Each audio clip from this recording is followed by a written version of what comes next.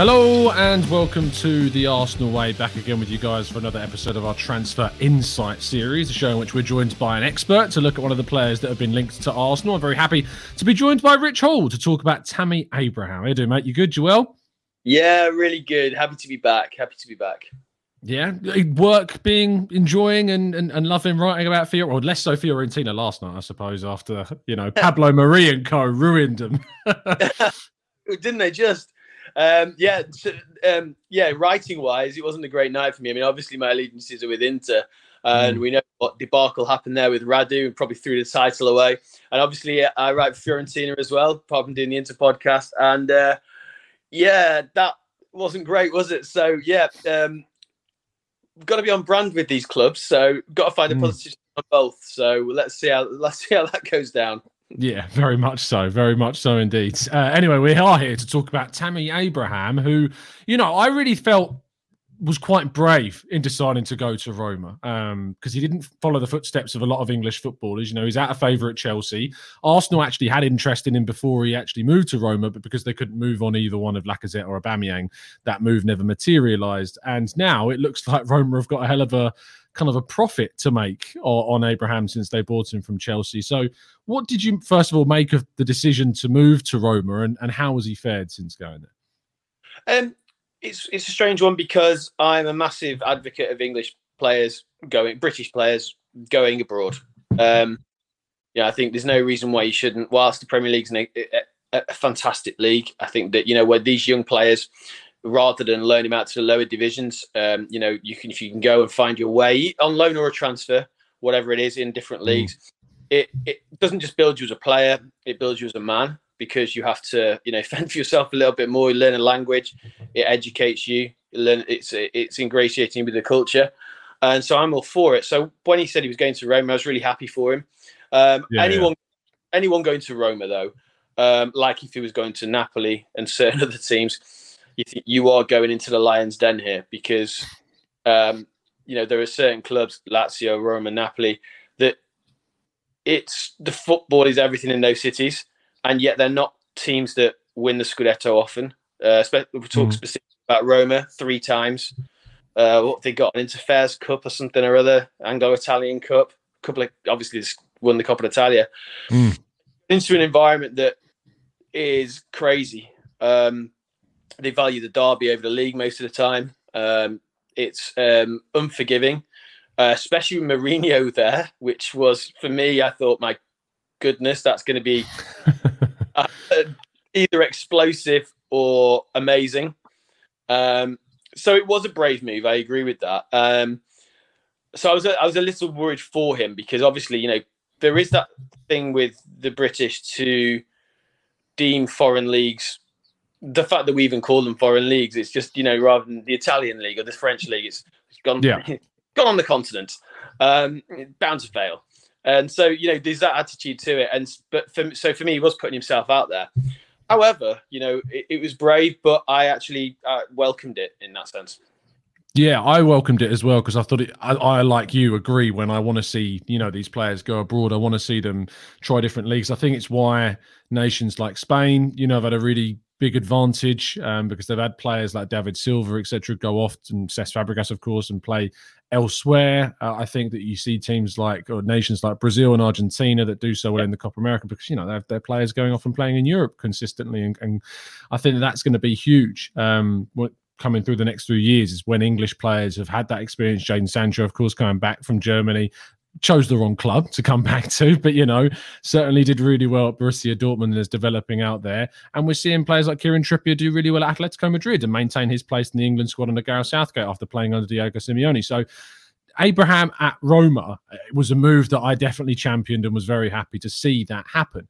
Now, we'll come on to kind of the financial side of things in a bit. To stick with him as a player, how has he been in terms of the striking aspect? Because at Chelsea, he was just deemed not good enough. He was deemed that, Timo Werner was going to come and take his spot. And since then, they've also doubled down and brought Romelu Lukaku in. And it was just, he wasn't good enough, basically, to be Chelsea's number one striker.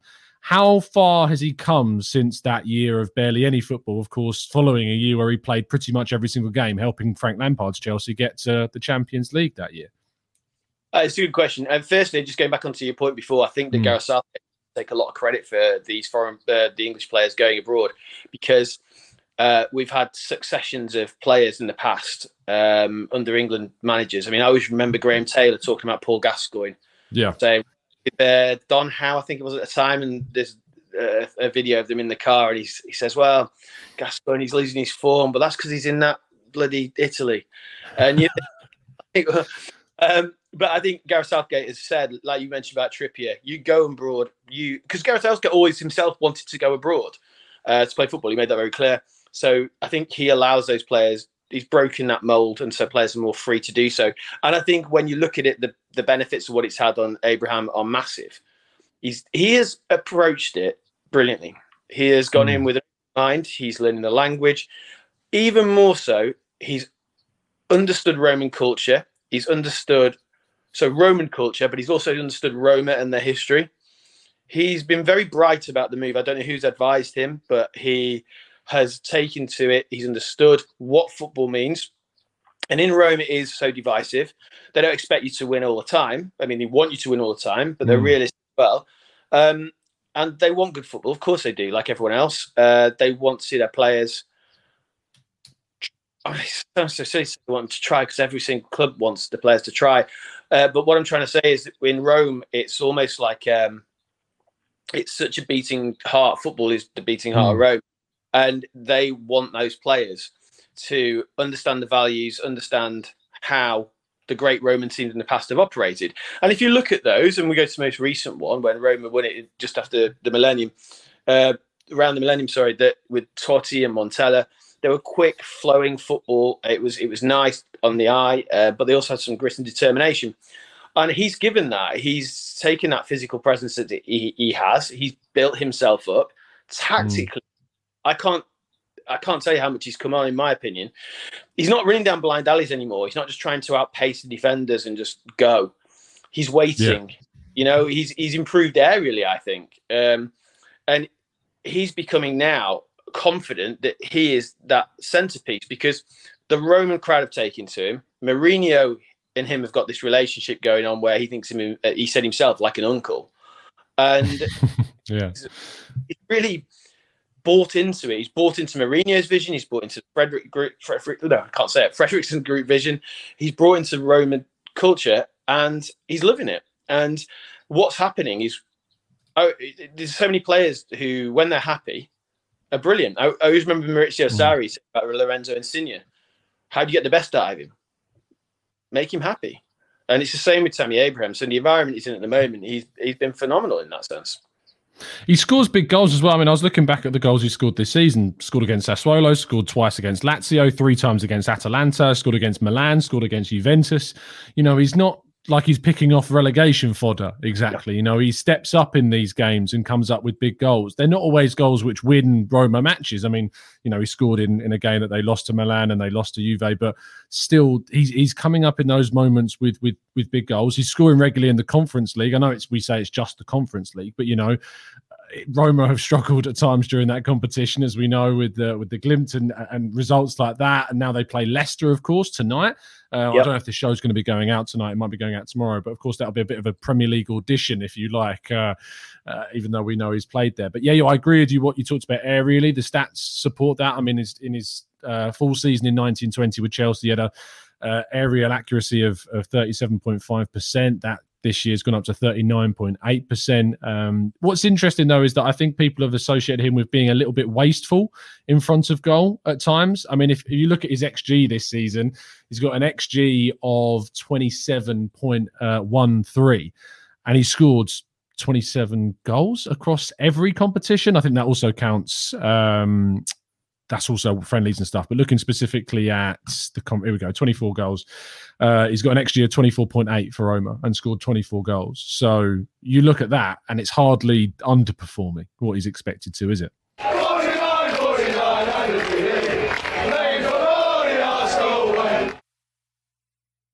No, I think I can't remember the stat now, but he's got the most debut goals for Roma. He's definitely in recent history, if not all time. He's phenomenal. And when you look at Roma and you look at the history, they've always struggled with that striker until recently in some respects, because of course they had like Montella in the past who did exceptionally well, but then it depends how far you want to go back. Even the likes of Rudi Voller from the early 90s didn't quite cut it as much as they wanted. So they have these spells where they go through having a good striker and then nothing. And we always remember when Luciano Spalletti was there and started off the 4-6-0 with Totti playing really deep. That was phenomenal. But again, this Abraham came off the back of them losing Dzeko. And Edin Dzeko, and I know people probably listen here and think, oh, he's ancient and etc., etc. But he was fantastic for Roma. He was a real outlet for them. Even into this season, he's been useful when he's been used correctly. So he had big boots to fill in that sense. So I wouldn't call him it's like anything. It's like when, for instance, when you started doing this show, I bet if you look back at your earlier shows, you might think, not as good as they are now. I sit and look back at articles and think, that was terrible. And he's learning. This is the point. People want everyone to be here all the time.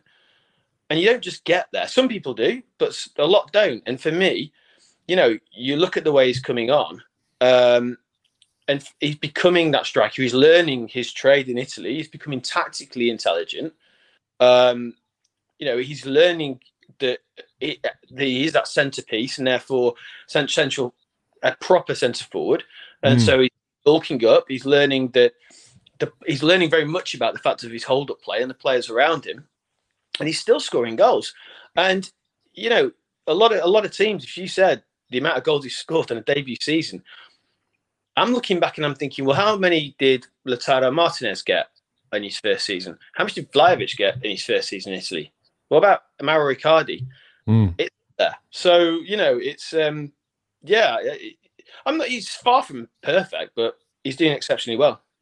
Yeah, he is. Let's talk about the price, because that's the big crux, I think, for a lot of Arsenal fans, because a number of prices have been thrown about by different aspects of the media. I've seen reports of 50 million euros. I've seen reports of 80 million euros, even as much as 100 million euros has been thrown out by different outlets. What do you think he's worth? And secondly, what do you think Roma would ask for? When people talk about this, I always think about what's in the market. You look at the situation, you can say, what's this player worth? It's like anything. It's what's a loaf of bread worth if it's the famine. It's that. What's a loaf of bread in Serie A and what's a loaf of bread in the Premier League? A lot more in Premier League. No, it's the point being, when you look around, Lautaro Martinez, for instance, there was news this week that the Suning Group have said we'll probably need to sell one more player this season, like they did with Lukaku, like they did with Hakimi, because financial constraints are on. Now, a lot of Inter fans are thinking, okay, well, if we get rid of ABC, maybe we don't have to do that. But you're looking at he could become, and if you're rating him at 70, 80 million, where do you rate Abraham? I don't think Abraham's on the same level yet as Lautaro Martinez. You've got Dybala out of contract. Well, a lot of clubs would go for him. So why would you then pay that money for Tammy Abraham? I'm talking about the top clubs here. And so it does make it probably more around that 50, 40 million mark, but the irony is that Roma don't really need to sell him. I mean, they're not a club with huge financial backing at this moment in time, that they've got a new group behind them who will spend money. So they're not as they used to be, but they're not desperate. I think it really depends on what happens this season. If Roma are successful in the Conference League and Mourinho gets that trophy, which, to be fair, Mourinho wins trophies wherever he goes. You have to admit that. Other than Spurs. But yeah, it's one of those things where if he does win this Conference League, it gives him more clout to keep hold of him. But bearing in mind, if a player wants to go, it also then negotiates the value. He's made it very clear that he doesn't want to go. And I don't blame him, to be honest, because he's getting first team football at one of Europe's top clubs, maybe not elite clubs, but top clubs. And he's developing. And so it's very difficult, because it's like anything, and you'll know this more than me, when a transfer happens, everything needs to align. The wants of a player, the wants of the club, the wants of the selling club, and a multitude of other things. And I just don't think enough adds up here. However, if there was a major bid that would be over his market value, then I think Roma would accept it. because you can find replacements. You know, Roma would be able to find a replacement for Abraham for cheaper, who could possibly get them close to as many goals as Abraham's already bringing them. And that's the reality of the situation. Is so when a club is willing to pay that amount of money, they tend to go and accept it. You mentioned a couple of strikers there. So before I let you go, Lautaro Martinez continues to be linked to Arsenal. And Paulo Dybala has also been linked to Arsenal because he's going to be going on a free, as he has been linked to Inter as well, of course, as you very much know. Of the three, Abraham and Dybala and Lautaro, which do you think would be the smartest move for Arsenal to go for? Oh, that's a great question. For me, Lautaro Martinez is probably the best out of the bunch in the sense of what he can provide. Because I still think he's got levels to go. I think he could still become elite. And Inter, I think it would be pain to let him go. The irony is, Dybala going to Inter looks possible. Therefore, Lautaro leaving looks possible.